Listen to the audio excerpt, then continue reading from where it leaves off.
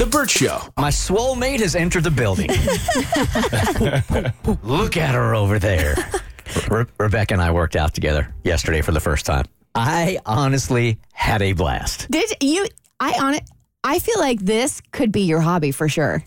I kind of felt that working out yesterday a little bit. Like, I really enjoyed helping her, like, be reintroduced back into the gym.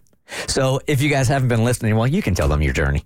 Yeah, so I'm fat. I've been trying not to be for some years. I sort of gained like a really significant amount of weight in college.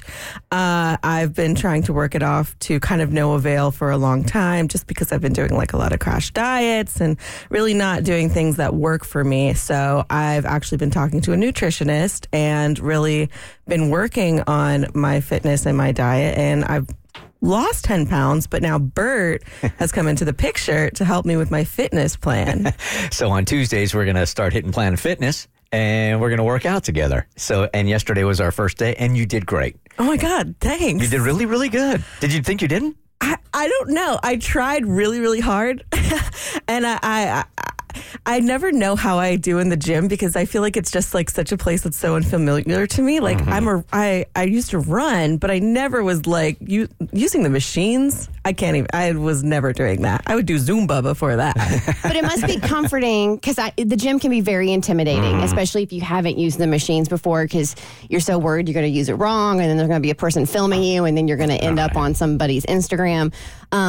But having Bert there, if that happens, it will be my Instagram. But having Bert there, was that kind of like a little safety net? And also, I know he's your boss, but be honest, how is he as a trainer? Honestly, like, if this radio thing doesn't work out for you, you could always just go be a personal trainer. No, you were great. Like, I felt like I was learning about everything I was doing. You were actually, like, very patient. I was very afraid that I was going to leave and just be, like, so sore and not be able to, like, wake up in the morning and move around. And that's just not the case. I felt actually kind of, like, excited to, like, be at the gym, which was really cool. That's a great feeling to have. I don't know what that says about you, because I don't know that you're supposed to like your personal trainer by the time you finish. It's the first one. Okay, all right. So I've gone through enough personal trainers, and I've worked out since I was 16 years old, and I don't have my license yet, but in working with Rebecca yesterday, I thought, because I had this idea a while ago, I'm going to do it. I am going to do it. But I've seen so many trainers, and I've had trainers that maybe it's a male trainer versus male client type thing, where when you start off with them, I think they feel like they need to make a point. Like, you need to walk out of the gym feeling like you really made progress. So they bust your ass so hard in those first couple of workouts that, at least for me, I didn't want to go back. It wasn't fun. No. So I would rather do it really, really slow, which we did yesterday. We did 10 minutes of cardio, and then we did 30-minute circuit. And it was really more about just learning technique.